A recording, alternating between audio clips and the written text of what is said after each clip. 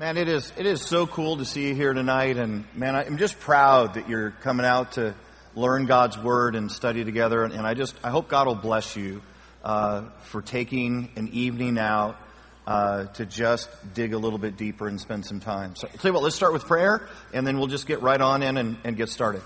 Hey, dearest Heavenly Father, we come to this moment, and we come because we're hungry, and we come because we just want to hear from you. So would you guide and direct us through your word? Would you help me to be accurate and true to what you've put down, and do my very best not to let my own person get in the way there, but instead that your word would be accurately presented, and that, God, our lives would be moved forward in our walk with you.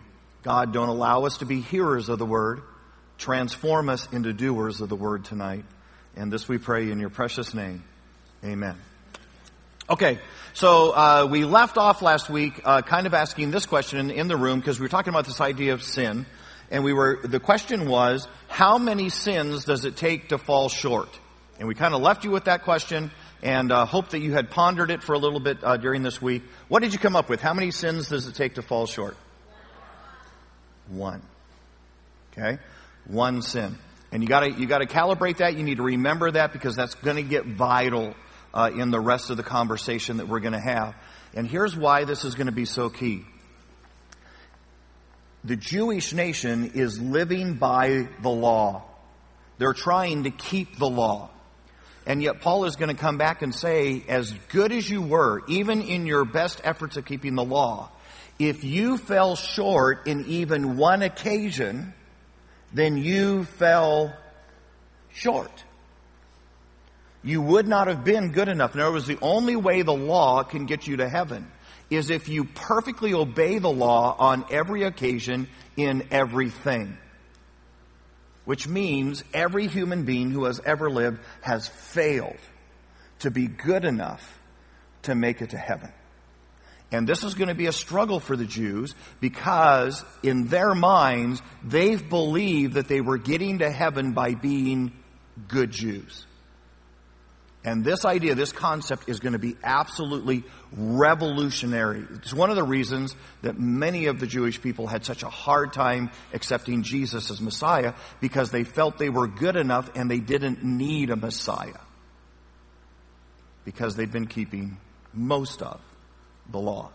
The other thing is, we kind of set up tonight and dig back in. You remember what had happened, that Paul had come through and he said, okay, so all the heathen, because they should have known that there was a creator and someone bigger, stronger, and smarter than them, and they pushed that knowledge away, those people are guilty. And then he said the moral people who tried to put their morals and live good moral lives, but the reality is they were kind of hypocritical, because they actually didn't even keep their own moral things, and their own consciences convicted them of being less than moral. And then he came back in the third and he said, and even us who are Jews, because we have not kept the law, are all guilty before God. Now what you need to understand is that this idea for the Jew, that they are condemned, that they need this is a revolutionary concept.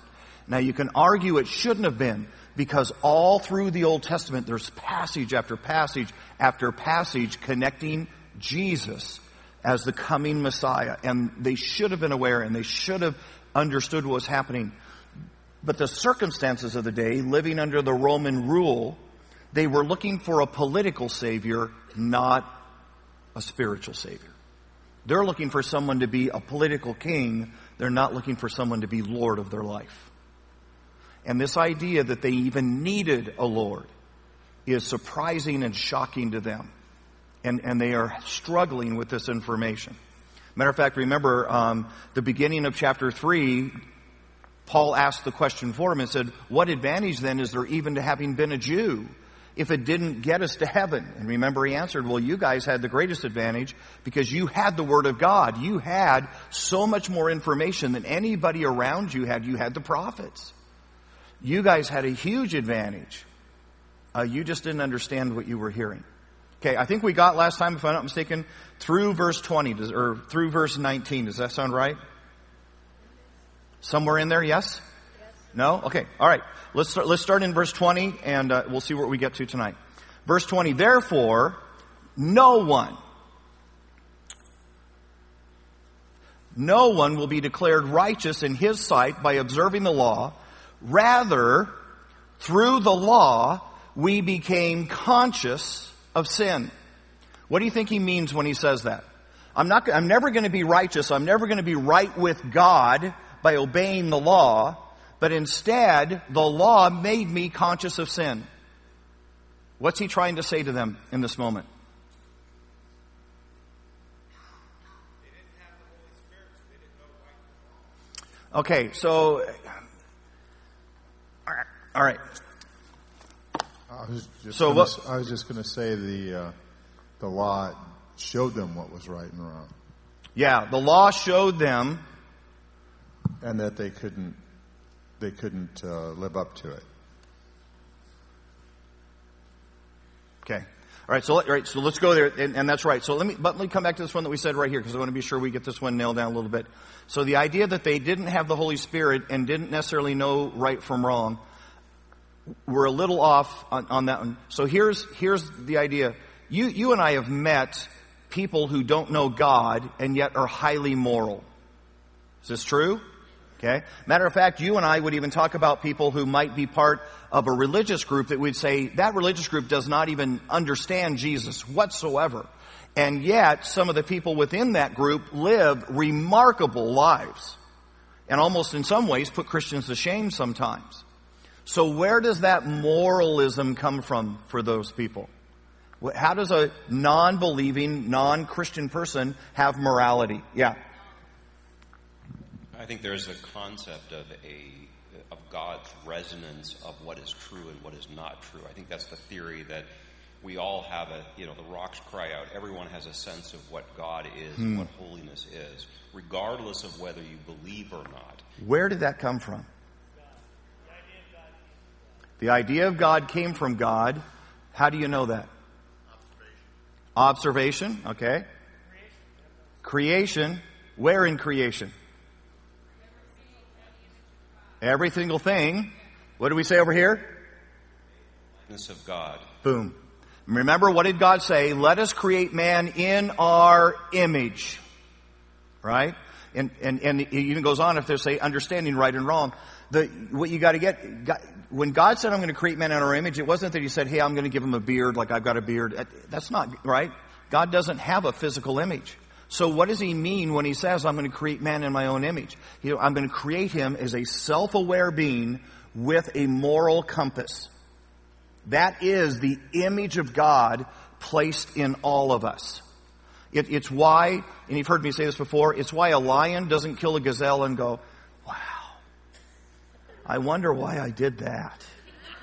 I'll bet you that gazelle had maybe baby gazelles, and I didn't even think about what's going to happen to them now that mommy's gone. No lion has ever asked that question. And yet you and I, we do all sorts of behaviors. We honk at the guy in front of us in the car, and then we feel kind of bad about having done it. Or maybe we don't feel bad because we morally reason in ourselves, he deserved it. But even that moral reasoning is something that's completely outside the capacity of an animal, right? That is the image of God in us. Okay? When Adam falls, that image of God is scarred. It's skewed. In other words, the original image of God, the original conscience, if you want to call it that was placed in Adam, when he falls, that original image is changed. And it's changed in a darkening way. So that our consciences are not as pure as Adam's conscience was pure. And our consciences are not as aware as Adam's conscience was aware. But you and I still retain that image of God. Every human being. It's why men create religion. Because there's something inside of them that says, there is a God and there is right and wrong, and I need to figure it out. Okay? It is that image of God in us. So, back to the statement we made, and we'll get there. So, people who don't have Christ in them have a little c conscience.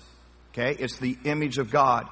When the Holy Spirit comes inside of you, when you become a believer, the Holy Spirit takes what you and I would call our conscience and turns it into big C. And isn't that true? I mean, don't you look back from the moment you came to Christ and all of a sudden you go, crumb. Man, things that didn't used to bother me, they bother me. I feel so bad about that. And isn't it true that even as you go further in your Christian walk, all of a sudden you go, I'll bet you that's not the right type of movie anymore. Well, where's that coming from? Because the Holy Spirit is taking that original image of God and He's beginning to restore it inside of you. And it starts to become big C conscience. Okay? Makes sense? All right, question back there. The other thing, too, is that makes Satan's deceit in the garden all that much more deceitful, because the tree wasn't the knowledge of good and evil. They already had that. Yeah. It was just all of a sudden now they're guilty. Yeah. The only knowledge of good and evil that Adam and Eve get is what is it like to be on the wrong side of evil. Right, the guilt. What is it like to have distance from God? So, and it was exactly what Satan always does. It's always a half-truth, right? It's always a partial truth that he deceives us with on the deal. But yeah, huge consequence in the day. All right, real quick, and I've got to go. Back to your question about the law. I think the law highlights the inability of man to work their way towards God because of our inability to fulfill the law completely. Yeah. And therefore, it highlights the depravity and the sin that we inherently have and our need for a Savior. There you go. So here, and you're hitting it right on. So here's what, let's go back and read the verse because we got off and talked some other things. Let's go back because this is a big point. Verse 20. Therefore, no one will be declared righteous in his sight by observing the law. Rather, through the law, we became conscious of our sin. So in other words, you realize the law was unbelievable. And it was impossible if you were to take all the commands of the law and try to fulfill all the commands of the law. There was just no way you did it. And so you would fail in one, and you'd fail in another, and you'd fail in another. And the very purpose of the law was never to get a man to heaven.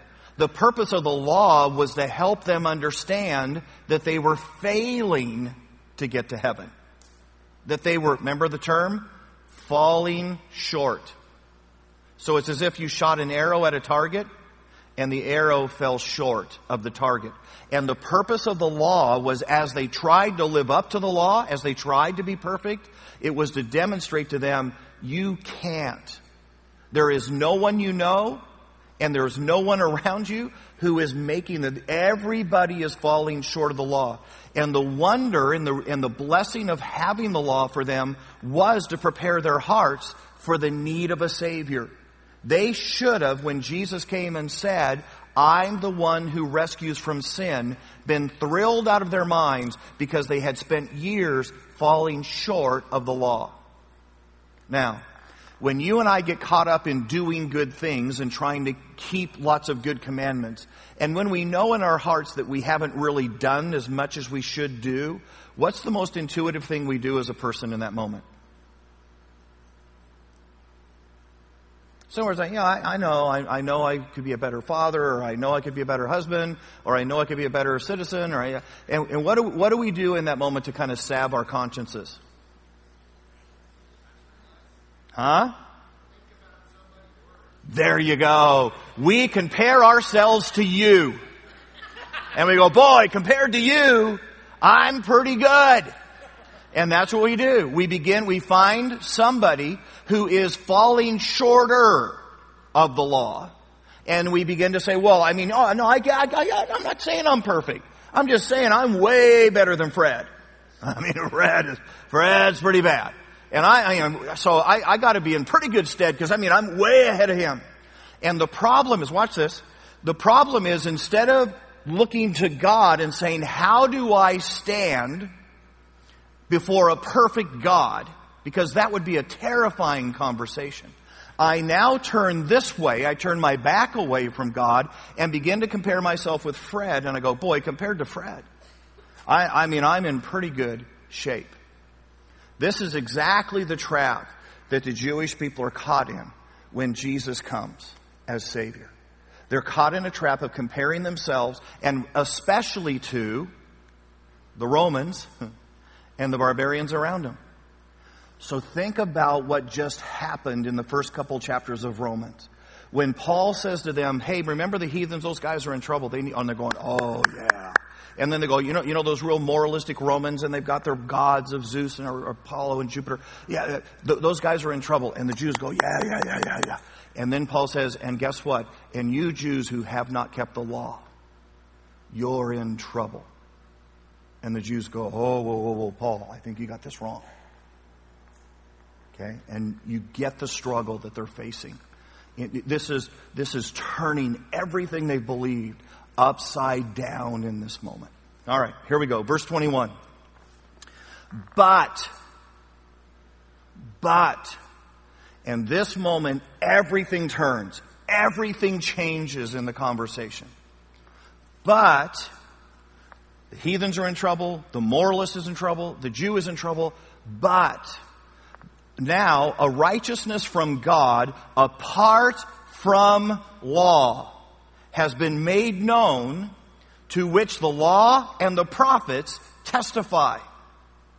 Now think what he just said. He said there's a righteousness that comes apart from the law, and in actuality, you should have known this because the law and the prophets already foretold you that this righteousness, this Lamb of God, this payment for the sins of the world, was coming for you. Verse 22. This righteousness from God comes through faith in Jesus Christ to who? All who believe.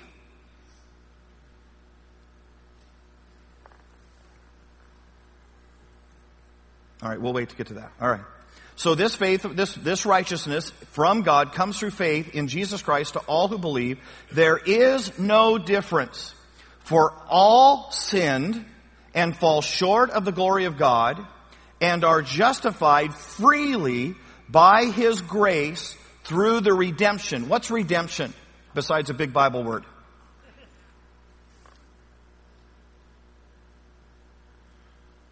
What's redemption? Paid the price. What's another way of saying it? Setting sinners free. What was it? He restored.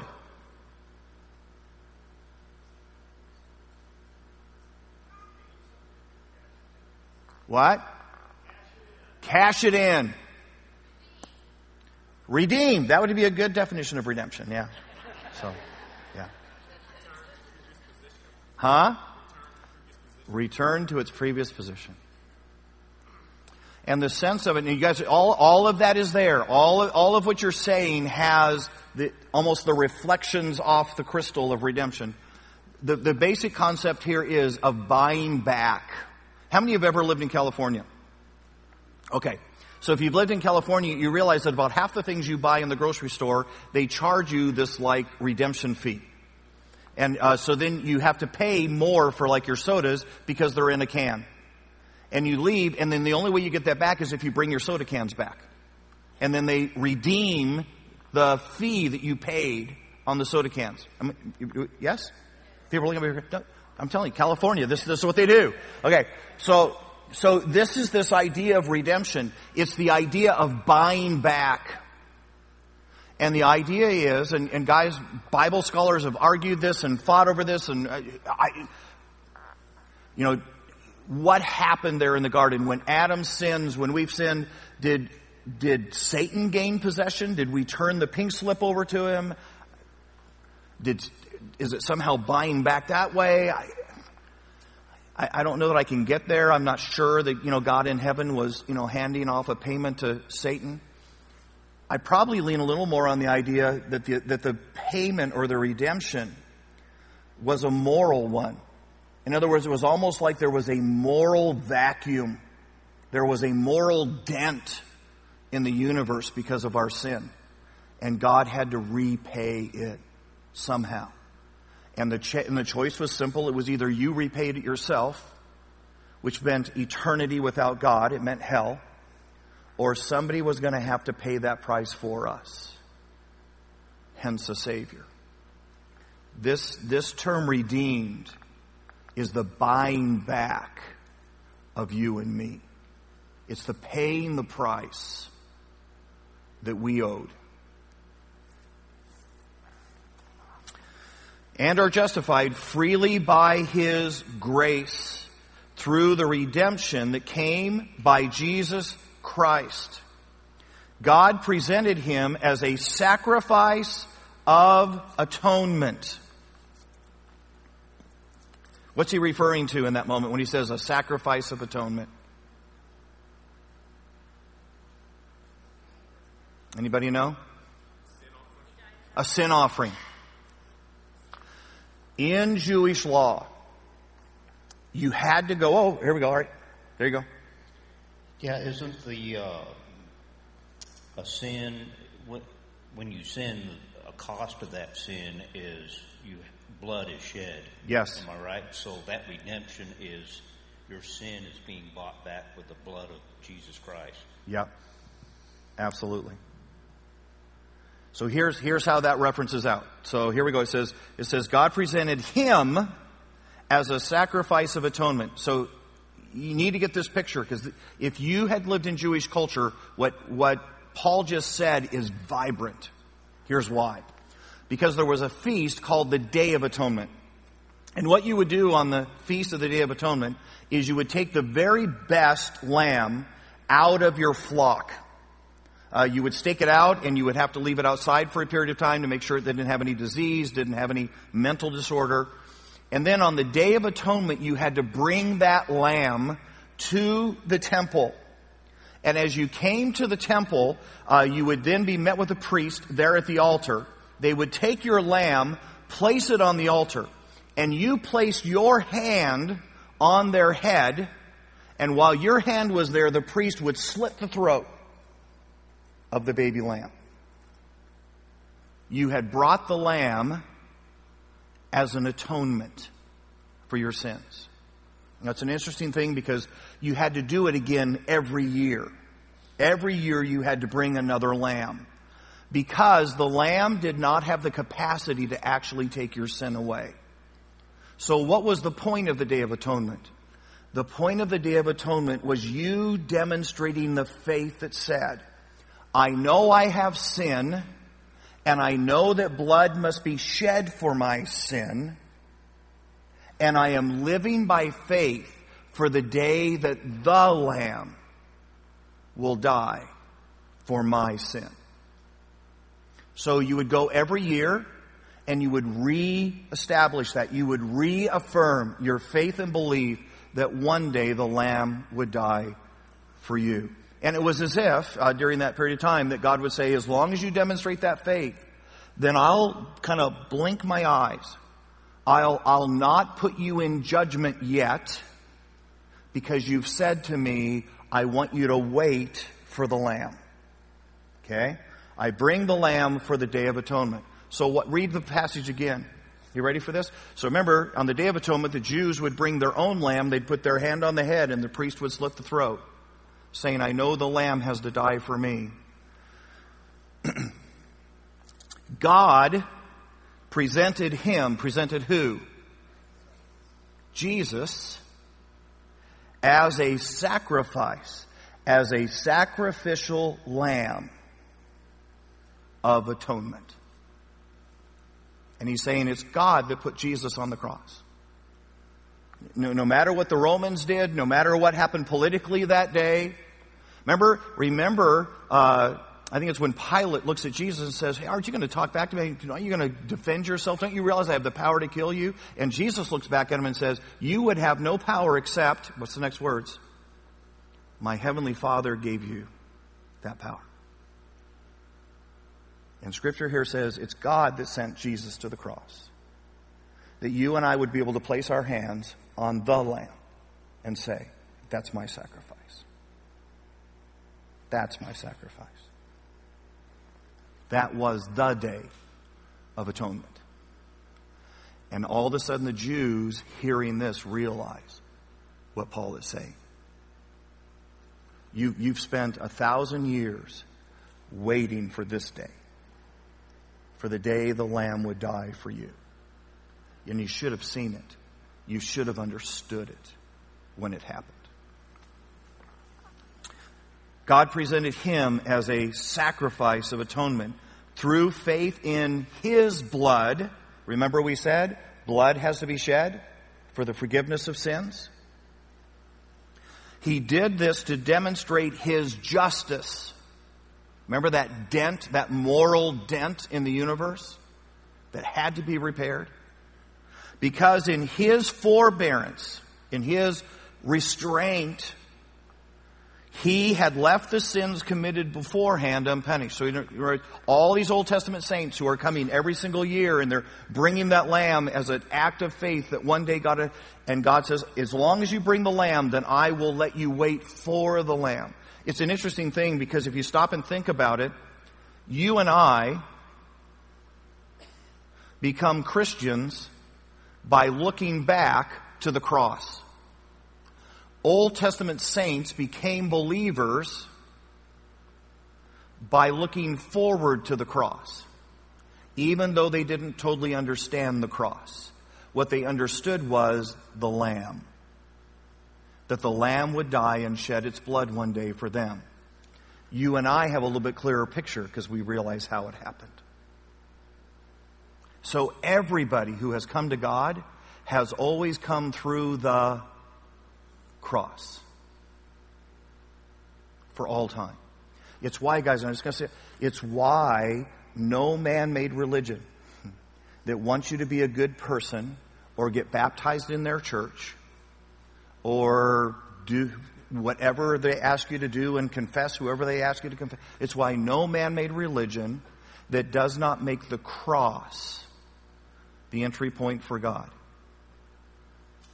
can get you there. Yeah. That's you, Earl. Although I told him to turn the microphone off on you. Is it on now? Yeah, it's on now. Clear this thing up a little bit about Satan, because I remember something about the Jews. Christ was telling them they were the children of Satan, and in the garden, Satan's seed was evidently the people who were not going to be believers. So Satan must have some big role in this. Sure. Yeah, matter of fact, Scripture calls Satan the prince of the power of the air. And so there has to surely be some sense. Remember when God, and I don't want to spend too long on this, but remember when God created Adam and Eve, and he said to Adam and Eve, I'm going to give you authority over every living thing. Remember that? And there seems to be a sense in which Adam fell that he gave that authority away. And remember, immediately God said, okay, it's not going to be the same. You're now going to earn your way by the sweat of your brow. There's going to be thorns and thistles. Eve, you're going to have all sorts of pain and shame. All of this thing that God gave to us changed in that moment when Adam sins. And apparently, the authority of this earth shifted place in that moment as they did that. And that, therefore, it calls Satan the prince of the power of the air. And so he surely has an awful lot of involvement in it. Okay? All right. Verse 26. He did this to demonstrate his justice at the present time, so as to be just and the one who justifies those who have faith in Jesus. Not in Muhammad, not in Buddha, in Jesus. And guys, here's why I'm taking us through this and trying to make sure it drills down in us. Because if this is accurate, if what Paul is saying here, that the only hope of reaching God, the only hope of our sins being taken care of is Jesus and his death on the cross, it means that you and I have the most compelling and most important story ever in the history of the world. And it is up to us to be sure the world hears the story. Because without it, they die. Trying to be good people, but never being good enough. What then, or where then, verse 27, where then is boasting? It's excluded. On what principle? In other words, he says, if this is true, if salvation comes not by being a good person, but if salvation comes by admitting I'm not a good person and going to the Lamb and saying, I need the Lamb to die for me, how would you boast about that? How would you ever brag about that? And that's why he says, where's boasting once you understand how to become a Christian? You couldn't brag, because becoming a Christian is really in some ways giving up being religious. Giving up trying to be good enough and admitting you're not. So how would you boast? So where is boasting? It's excluded on what principle? On that of observing the law. So he says if you were getting to heaven by being good, you could probably boast. You could probably say, hey, I'm such a great person, that's why I'm going. No. But on faith. For we maintain that a man is justified by faith apart from observing the law. Now again, guys, stop and think a second. He's talking to a group of Jewish people who have believed they were going to heaven by being good Jews. And this is just absolutely ripping their universe to shreds. They are upside down with this new information. Is God the God of the Jews only? Is he not the God of the Gentiles too? Yes, of the Gentiles too, since there is only one God. Which means God must have created Gentiles just as surely as he created Jews. So he would be the God of all of us. Who will justify the circumcised? Who will justify the circumcised by faith? And you ready? And the uncircumcised through that same faith. Now again, you got to understand this is just mind-blowing information. He's going, wait. You're telling me that all this observing the law, all this stuff we've doing, you're telling me that was only to tell me that I couldn't make it to God, and suddenly Gentiles can get to heaven by faith the same way the Jewish nation can get to heaven by faith. And when you begin to kind of process, you begin to understand why the Jewish nation had such a hard time with Jesus. And why this was such a struggle to reverse the way they had been thinking in their minds all the way up until then. Verse 31. Do we then nullify the law by faith? In other words, we just said the law was worthless. Did we say the law didn't matter? Not at all. Rather, we uphold the law. Matter of fact, we said the law was right. The law was accurate when it said we weren't good enough. The law was dead on when it said you fall short. And it's in response to that faith becomes essential for us. Did I see a hand? Yes, no? No. Okay. All right. We made it through chapter 3. Are we blazing like crazy? This is mind-boggling. This may be the millennial falcon of Bible studies right now. All right. Chapter 4, starting verse 1. Oh, we did have one. Okay. Lynn. Yeah. We were talking about the Lamb for atonement. Isn't there somewhere back in probably the first 5 books that the Jewish people needed to bring in 2 goats or something, and one goat was sent out with their sins on it, and the other was used for atonement? Yeah, so what they would call it the scapegoat. But actually it's an interesting thing, because the scapegoat was actually the one that was considered the sins were on, and the scapegoat was released in the wilderness to go die. So, but yeah, they did. There was that moment in which they had the scapegoat that would go. Okay, now the second question is, we're studying all this today. The Jewish faith today has to know this. Yeah. And yet they don't come to this today. Yeah. And so that's a great question. Why would somebody of Jewish descent today not read this and go, oh my goodness? Well, it's the same reason that you and I would maybe look at some other faith or religion and go, I think that's just a sect. I think that's just a cult, right? And so you discount it rather than explore it. And the reality is the vast majority of Jewish people would have never read and never studied for themselves in order to see the things that you and I are talking about. And they haven't done it. The second thing that's happened so much with Jewish people, matter of fact, if we're taking a trip to Israel in February, and those of you that go on the trip with us, you're going to discover that Judaism in our present culture, for the vast, vast, vast majority of Jews, has now become nationalism. So it's almost the same way in which someone would say, hey, are you an American? Yeah, I'm an American. Oh, I'm a Jew. It's not a religious thing. It's a national thing. It's a birth thing for them. And so you'll find that the vast, vast, vast majority of Jews are not what you and I would consider practicing Jews, because they're Jewish only by birth. They're not Jewish by practice. And you have to get all the way into the Orthodox Jews before you actually get into Jews by practice. And now you're down to probably about 4% of the population at that point. Yep. Isn't it somewhere, I think in Ephesians, where it says that God put a film or something, blinded the Jews from the truth of Jesus until all the Gentiles were in. Gentiles meaning people who were us. Yeah.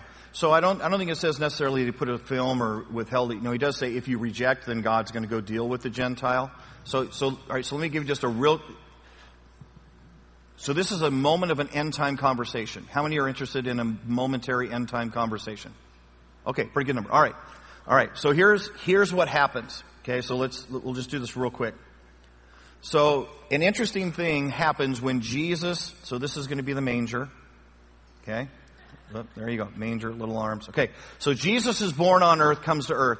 If you go through the earliest part of the ministry of Jesus, if you read Matthew, I think it's all the way up to about chapter 13 of Matthew, over and over and over again, when Jesus is teaching the Jews, he says to them, you ready for this?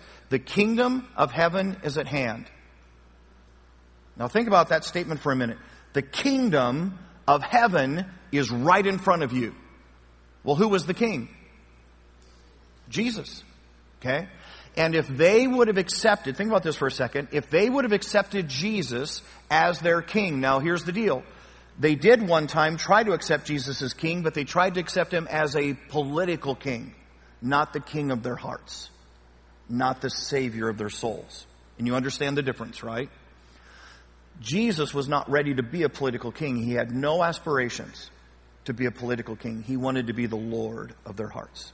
He wanted to be the king of their souls. But he says to them, the kingdom of heaven's right in front of you. Do you want it? You get, I think it's to Matthew chapter 14. I'll have to go back and look. Matthew chapter 14. He stands in front of the Pharisees, and the Pharisees say to him, hey, wait a minute, you just cast out those demons. You did those demons by Beelzebub. And Jesus says, whoa. You're getting ready to commit a really grievous sin. Matter of fact, Scripture calls it the unpardonable sin.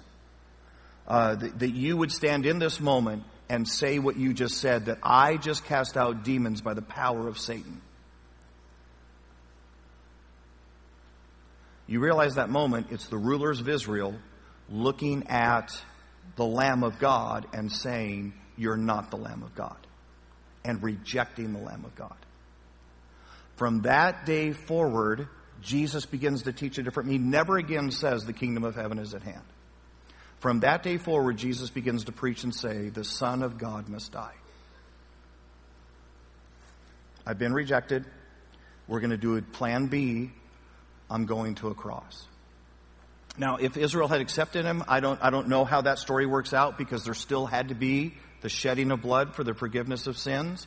All I'm telling you is that in the early ministry of Jesus, the kingdom was offered and the kingdom was rejected. That when Jesus goes to the cross, something new happens.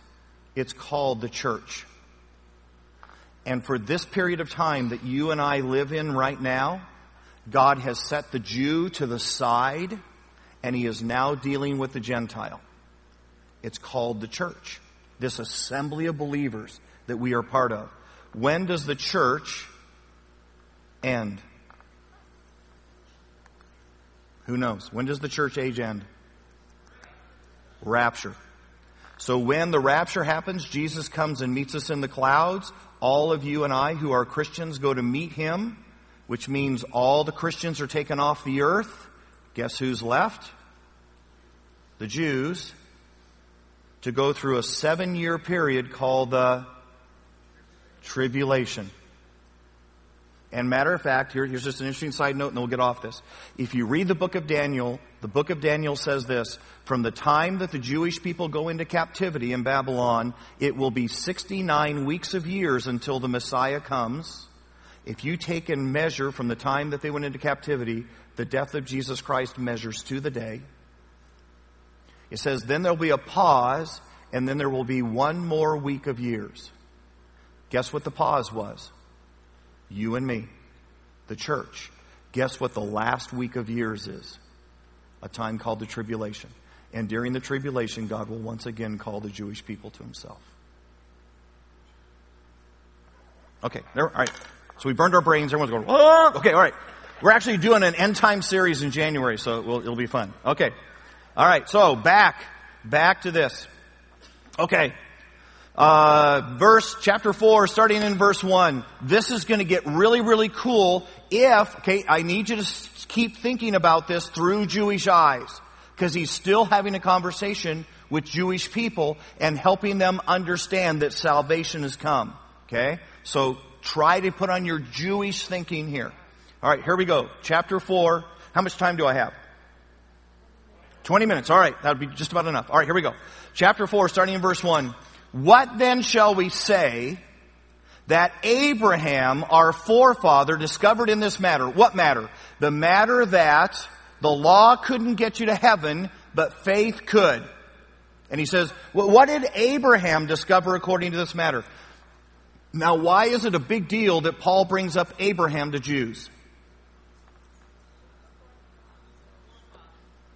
He's their forefather. Who is the beginning of the Jews? Abraham. It's Abraham who received the promise. It's Abraham who is the father of the Jews. So by going back to Abraham, it's like Paul is pulling out the biggest gun in his holster and saying, what did Abraham teach us about this idea of faith getting us to God and not the law? Okay? Here we go. What then shall we say that Abraham, our forefather, discovered in this matter? If, in fact, Abraham was justified by works, he had something to boast about, but not before God. What does the Scripture say? Abraham believed God, and it was credited to him as righteousness. When did Abraham believe God? Anybody remember the story of Abraham? When does Abraham believe God and get credited for righteousness? Okay, it's before he has the son. Okay, God calls him out of Ur, so you're getting closer. He gets to the land that God is showing him. All right, grab your Bibles. Here we go. You guys are now you're guessing. Okay, grab your Bibles. Go with me to Genesis.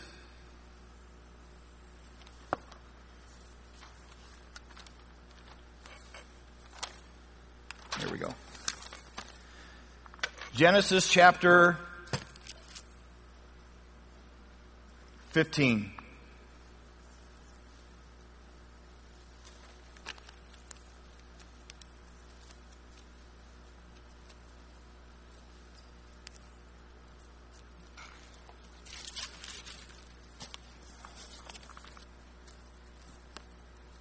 Okay, here we go. It's Genesis chapter 15, starting in verse 1.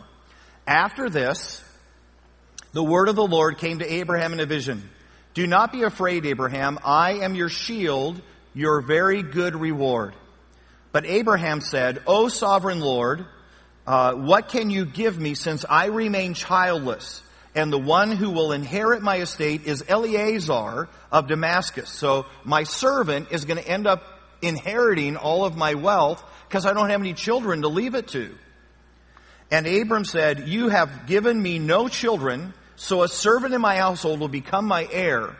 Then the word of the Lord came to him, this man will not be your heir, but a son coming from your own body will be your heir.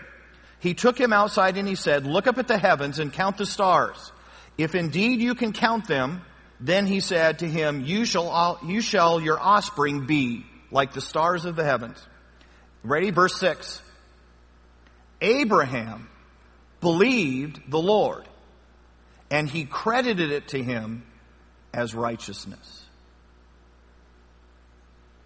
So Paul goes back to a story that every Jew knows, and he says, how was your forefather Abraham made righteous?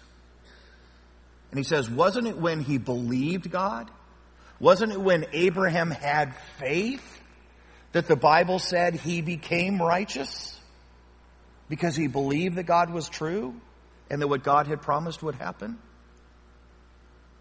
And the Jew has to sit in the moment and go, I didn't think about that.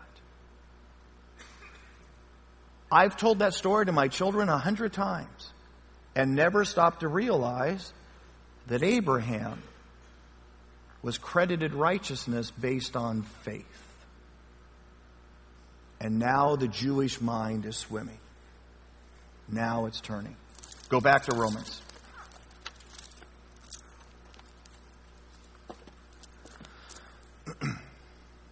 Verse 2 again. If in fact Abraham was justified by works, he had something to boast about, but not before God. What does the Scripture say? Abraham believed God. Genesis chapter 15, verse 6.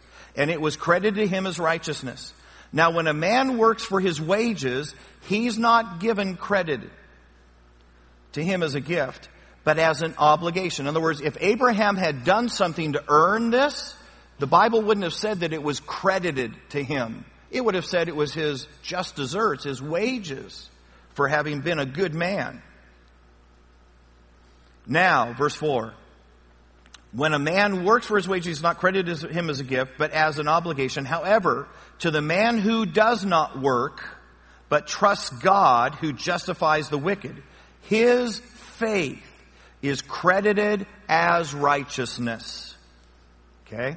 So what Paul's saying, he's saying, guys, the scripture that you all know, the story that you all tell your children, should have told you that it has always been an issue of faith and not an issue of works to get somebody to heaven. Now he shifts a gear. Ready? Verse 6. David says, why is it a big deal that Paul is pulling out David? He pulled out Abraham, now he's pulling out David. Why is that a big deal for the Jews? Why? Well, the Messiah is promised through David. That would surely be part of it. David was a man after God's own heart. He was a king, and he wasn't just a king, he was their favorite king. This is like saying to the American people, well, what did Abraham Lincoln say? This is a guy who's held in huge esteem in their history. Okay? So verse 6, David says the same thing when he speaks of the blessedness of a man to whom God, what's the next word? Credits righteousness apart from works. Verse 7, blessed are they whose transgressions are forgiven, whose sins are covered. Blessed is the man whose sin the Lord will never count against him. In other words, he earned it, he deserved it, but God chose not to count it against him. He credited him with righteousness. Is this blessedness only for the circumcised? Okay, so here's what he said. Just think about this moment. He's just said to the Jew, wait. Your two biggies, you're the two important guys in your history. Abraham, the founding father of your faith. How did he get righteous before God? God credited him righteousness. How did David, your favorite king, tell you that men were blessed and given righteousness? It's when God did not count their sins against them. So this has always been an issue of faith, Paul says. And so now the Jew says, wow, I hadn't seen that. I didn't understand that. And if that weren't enough to blow their minds, he's about to say to them, and guess what? Faith doesn't just work for Jews. Faith works for everyone. So here we go. 9, verse 9. Is this blessedness only for the circumcised?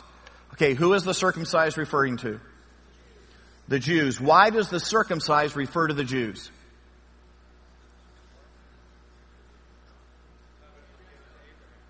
Okay, so the covenant with Abraham was that they had to be circumcised. Every Jew did. And you need to know that if you go back in time culturally, it wasn't like today where you circumcised a lot of the boys because it was a hygienic thing and all of that. No male got circumcised. The idea of putting a knife anywhere near, it just was not even thought of. Okay? So I'm just telling you, the only guys who were circumcised were Jews. There were no circumcised Gentiles. It was only Jews. And this circumcision thing was an absolute picture. It was an absolute giveaway. This guy's a Jew. Because Jews were the only ones who were keeping the covenant and getting circumcised. Okay? So when you hear that, circumcision is always a Jew. Is the blessedness only for the circumcised, or also for the uncircumcised, for the Gentile? We have been saying that Abraham's faith was credited to him for righteousness. Under what circumstances was it credited to him? In other words, when did Abraham get his righteousness? Was it after he was circumcised, or was it before? Now, why is that a big deal? Why is it a big deal if Abraham became righteous before he was circumcised and not after? It would give the Jews an argument. Why would it give the Jews an argument if he was righteous after circumcision? It would mean maybe that circumcision led to the righteousness. Okay, and you ready for this? Circumcision was the first order of the law. The first law given to the Jews was circumcision. It's not that the Ten Commandments don't come around for another 400 years. Circumcision was the first law given to the Jews. So if Abraham is justified before the first law even came into being, it would be absolutely obvious that righteousness came before the law. Grab your Bibles. Go with me again to Genesis chapter 15.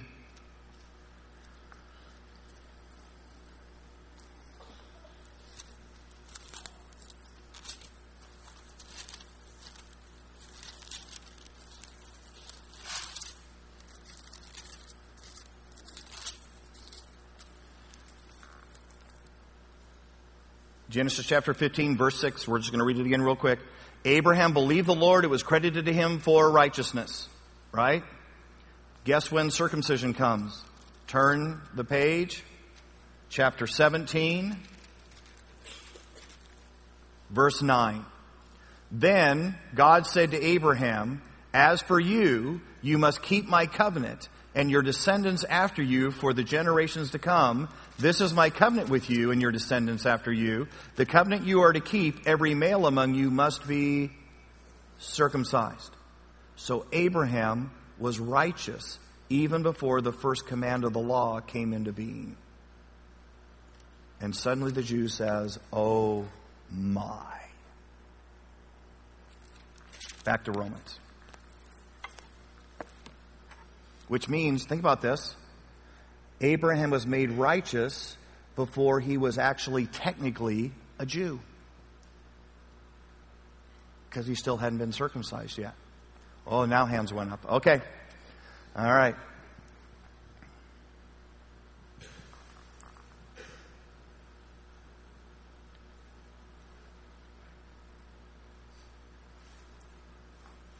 Yep. We keep turning that microphone off. It's on now. How did Abraham know what circumcision was? Was it a common practice at that time? No, God probably had to give him an owner's manual.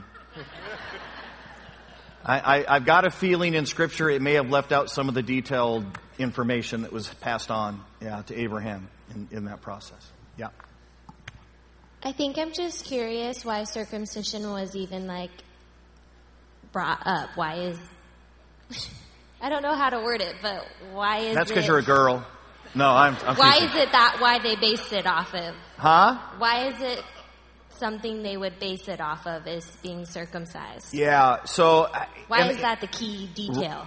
Yeah, and here's the deal. I don't know that we know exactly why God chose this idea of circumcision. One is surely that it was so culturally abnormal that any male who had that done you would never have done it accidentally, right?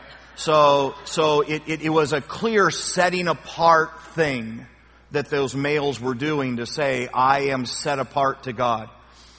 Others have kind of surmised that the cutting away of the flesh is supposed to be symbolic of I'm cutting myself away from kind of the fleshly world, this world, and I'm setting myself apart. I don't know if you want to go there or not. All I know is if you were a Jewish male and circumcised, it made you highly unusual in this culture. It was a setting apart thing. Yeah. Yeah. Excuse me, another beautiful truth in that the gospel message of Genesis 15 is God reminds Abraham that prior to his being chosen and called, he was actually an idol worshiper. In verse 7, he says, let me remind you, I brought you out of Ur, where he and his father were sun worshipers. Yeah. So Abraham was a Gentile. Abraham was not a Jew. He was just a nomad. Yep. So it could not have any bearing on any type of spiritual foundation for a right relationship with God. It had to be done by God. And you mentioned a few minutes ago that the law came 400 years later. And that's when Paul told the churches at Galatia that Genesis 15, just like Genesis chapter 3, in the garden was the first declaration of the gospel message. And the law that gospel was a covenant. The law could not disannul a covenant by God.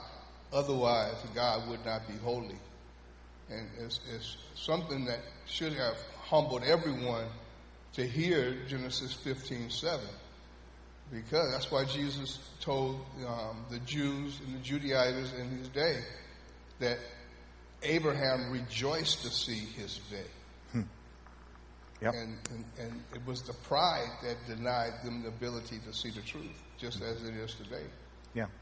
And God wiped Abraham from any pride when he said, remember, I've called you up out of Ur, the land of the Chaldeans. There was nothing righteous in you when I first started working with you. Yeah, I think the whole idea of God calling Abraham out of Ur, and it's a great point that you make that he was an idol worship even when God began to work in his life, is a reminder to you and me that if anybody out there would have even the faintest inkling toward God, God is going to reach toward that person.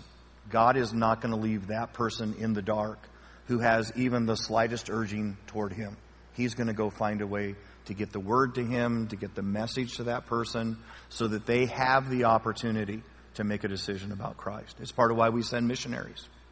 It's why we go to our neighbors, because God sends us to go do that. All right, any quick questions? Because we're basically, I think, out of time.